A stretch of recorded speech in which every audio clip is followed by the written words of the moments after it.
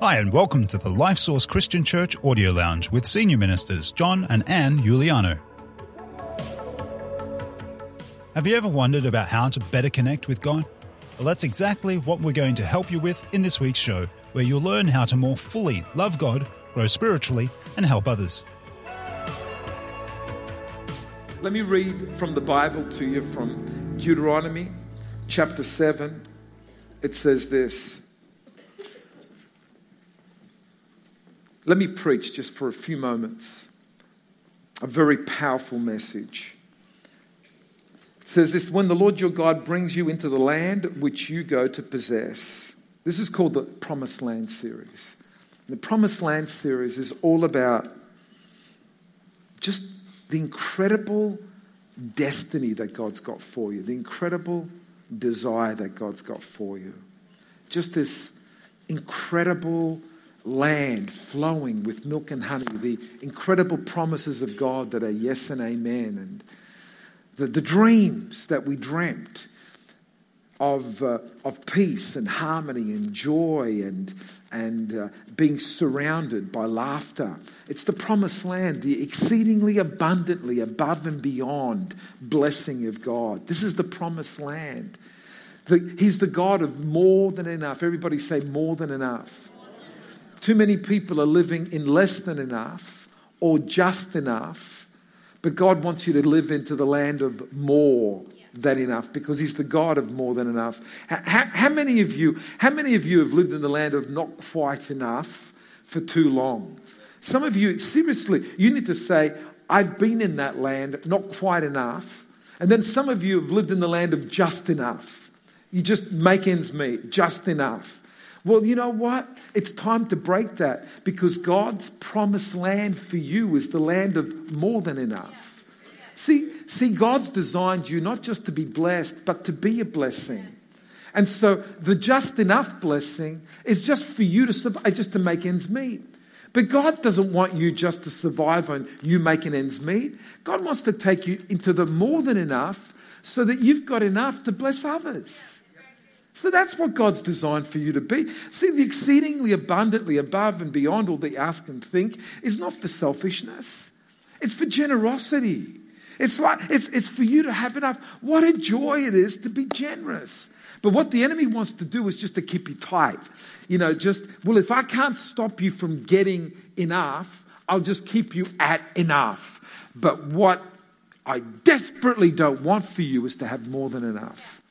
And even to despise those that have got more than enough. Even to despise the whole teaching that God wants you to have more. Oh, that's the prosperity doctrine and that's of the devil. You know, greed is of the devil. Selfishness is of the devil. Generosity is from God. God is a generous God. You get what I'm saying here? And God wants you to move into the more than. Why is that? Because that's His name. I'm the God of more than enough. Jehovah Jireh, the God of more than enough. And so if you're going to call the name of the Lord Jehovah Jireh, get ready for the more than enough, not so that you might be greedy, but that you might be generous. And let me tell you how beautiful it is to be the generous life. So this is just one of the many, many promises of God that come into the promised land. And He's God saying, I want you to go into the promised land. When the Lord your God delivers, then it goes on and it says, into the land which you possess, and it's cast out many nations before you. The Hittites, the Girgashites, the Amorites, the Canaanites, the Perizzites, the Hivites, the Jebusites, 7 nations greater and mightier than you. Let me stop there for a sec. Because this whole series is exposing the spiritual lessons that God has for us that are found in these 7 nations that God wants us to defeat. And so last week we looked at the Girgashites. The week before we looked at the Hittites. And we started by just giving you a word study on the meaning of Hittite. And Hittite comes from a root meaning of one who terrorizes, one who causes you to fall prostrate so you can't move forward. And we said what the Hittites represent is the spirit of fear. Then last week we had a look at the Girgashites, which is the number 2 nation that they had to defeat. And we did a study of the root meaning of Girgashite, and probably the best translation is dwellers of the black mud, dwellers of the clay. And we had a look at how God does not want his people to be trudging through the black mud. And the spirit that this represents is worldliness. God has called us to be people that walk the streets of gold, not people that trudge through the black mud. And so we had a look at how worldliness can easily seep in. And when it seeps in, listen, if there's anything that will destroy your anointing, it's worldliness. If there's anything that destroys your connection with God, and the Bible is really clear. You cannot love God and love the world. It's either one or the other. So you just can't have one foot in the world and one foot in the church. That straddling of the fence, you're going to miss out anyway. It's not as if it's black mud. And why would you want black mud on your garment of righteousness? He's coming back for a church without spot or wrinkle. Get worldliness out.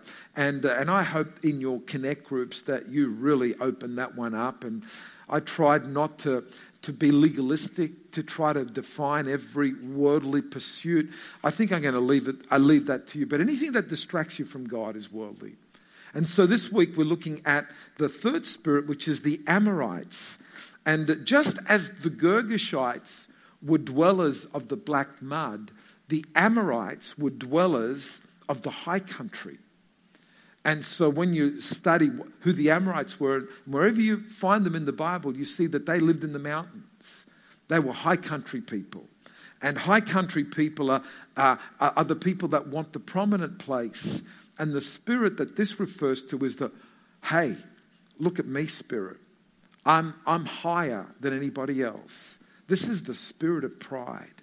And so what we're going to do today is expose this third spirit that we've got to do battle with, this third giant. And I know that I'm mixing metaphors. We've got the nation of the Amorites, the giant of the Amorites, the spirit of the Amorites. You just got to do battle with pride. Call it a nation, a giant, a spirit. It's all three.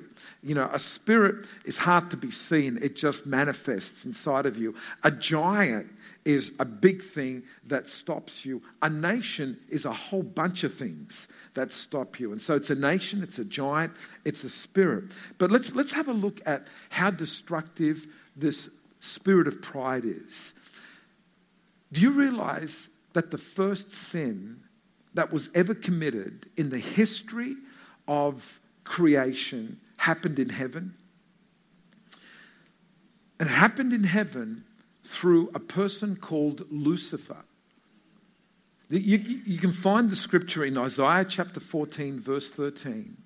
And Lucifer was the bright morning star. Lucifer was the worship leader in heaven. And I don't know what happened to Lucifer except pride started to creep in. And what Isaiah gives us a picture of is what we call the 5 I wills of Lucifer. I will ascend. I will exalt my throne. I will sit. I will ascend above. I will be like the Most High God. And because of pride, original sin came into God's creation. Pride brought sin into God's creation. Then when we come to earth, we come to earth and we have the Garden of Eden. And original sin on earth was also steeped in pride. What did it have to do with? The enemy tricked Eve and Adam into thinking that God was withholding something from them. God was stopping them from being wise. And so through pride, the enemy said, you know what? God's stopping you from eating this tree because God knows that as soon as you eat it, you'll become wise and you will be like God. The very sin that caused him to fall from heaven, he planted into humanity. And so through pride, original sin came into the world. I want to say to you that pride is one of the most destructive forces in the universe. And pride is at the root of most of your problems. Can I tell you right now that if you've got problems at home, it's through pride. Pride has caused more marriages to break up than anything I know. Imagine this, that if you can fix a problem by saying, I apologize, I'm sorry, that's all you've got to do, and yet you won't do it. No way in the world am I going to apologize. They've got to apologize first. Huh? I'm telling you, it's just such an insidious thing. And your pastor has fallen that way. There've been nights, especially in the early years of our marriage, where I slept on one side of the bed and slept on the other side of the bed, and there was a chasm in between. A chasm in between. And it was simply because, no, she's wrong and I'm right. And she's on the other side of the bed saying, what an idiot my husband is. Why can't he see? And pride, and actually Anne never says that I'm an idiot, but the fact is that pride can get into our hearts and bring division and separate. And it's like, and the winner is the one who can hold out the most. The winner is never the most prideful person. The winner is always the most humble. And so what happens is that in this world, we elevate pride and we minimize the importance of humility. Whereas in God's kingdom, he does the opposite. And this is the problem with us, is that we have difficulty spotting the pride in us. We wake up every morning thinking how humble we are. And then everybody sees the pride. I can never forget, I'm pastoring my first church. I'm 24 years of age, senior pastor of this church.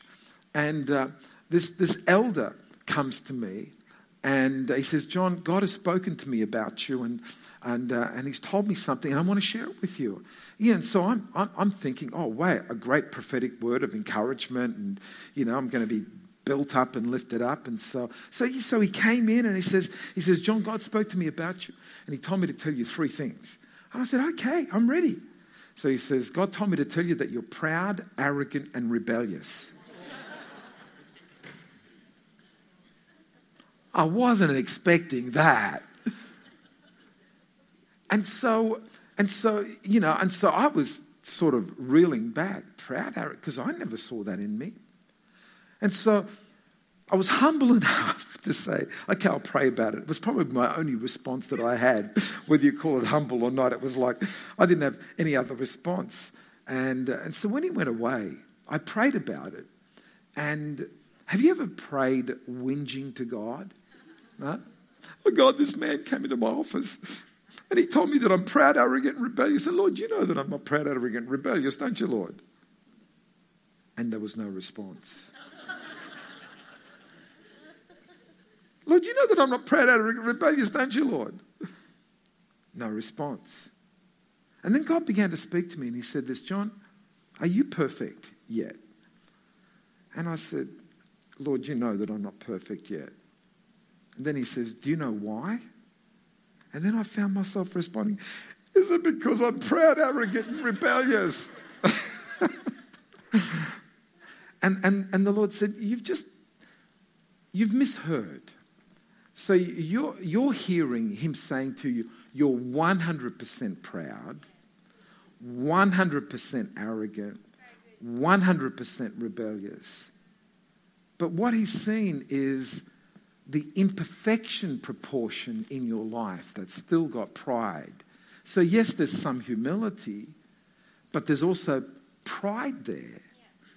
And he saw it. And he addressed it. So what are you going to do?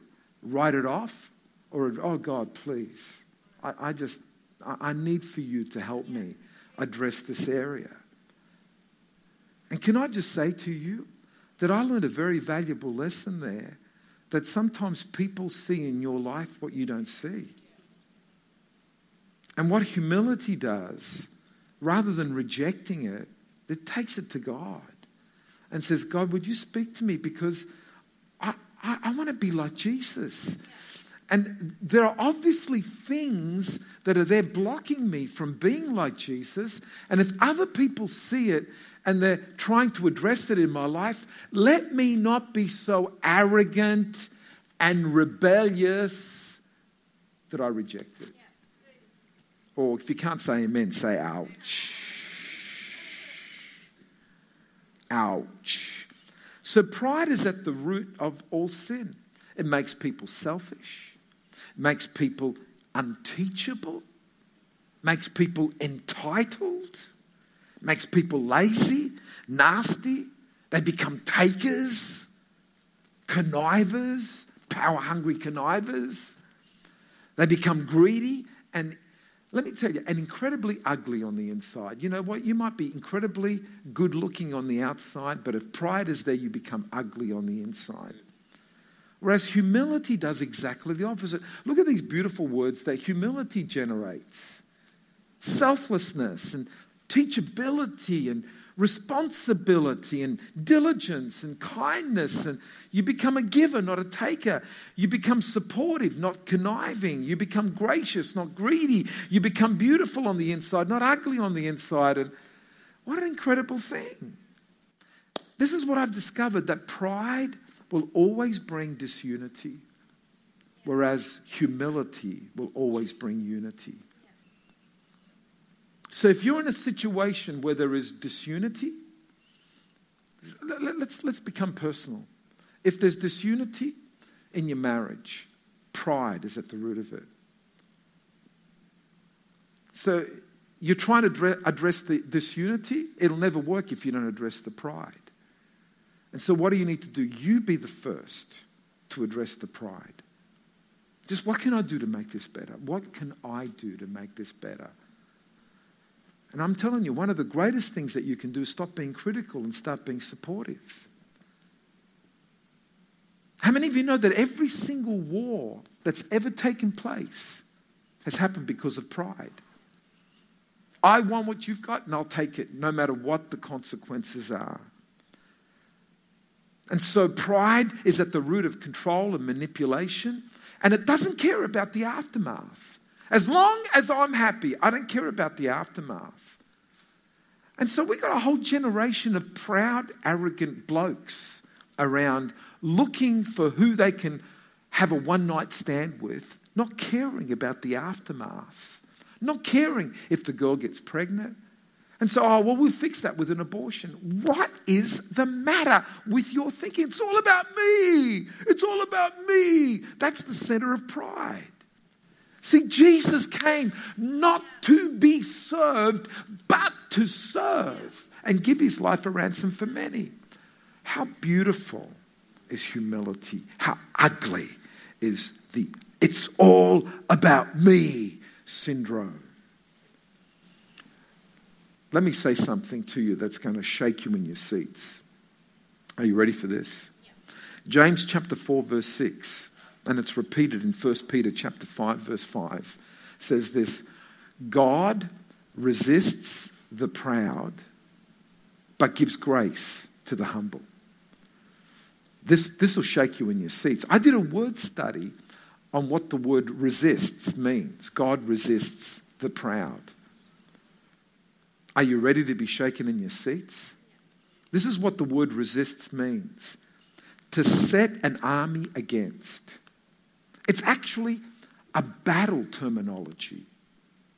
And the battle terminology gives you a picture in your mind of an army arrayed against you.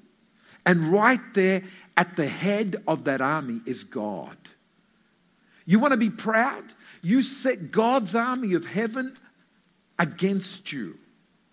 And God's at the center, stopping you from going forward. God resists the proud. And here's a lot of people say, I need a breakthrough, I need a breakthrough. Hey, you're proud? God's going to resist you. You're praying for breakthrough, and God's saying, your breakthrough is in humility. Because the next part of the verse is God gives grace to the humble. So God says, I will actually give you divine favor. If you become and so it's like the army then switches side. And so God and the army switches side and gets on your side now. And so you got grace, you got God and the armies of heaven on your side when you're humble. If you're proud, you're facing God and the armies of heaven stopping you, resisting you. If you're humble, they change sides and you've got the armies of heaven on your side giving grace to you, divine favor. Why would you pick pride over humility? Oh, because let me tell you something. You got to break that spirit. You got to do battle with the Amorites and bring that giant down, because if you don't bring it down, it's going to bring you down. If you don't defeat it, it's going to defeat you. You got a choice here. Oh, but John, you don't know what they've done to me. Well, are you going to fix it by being proud? Because pride will never fix anything. Oh, come on. I'm speaking to your freedom today. I'm speaking against the lies of the enemy that just want you to stay proud. I'm the man. Well, stay there by yourself and have God resist you. What? No, but I'm right. God can't stop. No, God's not going to ask the question whether you're right or wrong. He's going to ask you whether you're proud. And if you're proud and you're not willing to humble yourself, then he's going to resist you. And you won't get the breakthrough that you're praying for. Become humble. Just humble. Humility. Humility is the key to overcoming this Amorite spirit. Let me tell you how you can do this. Because humility is actually connected with getting a right God concept.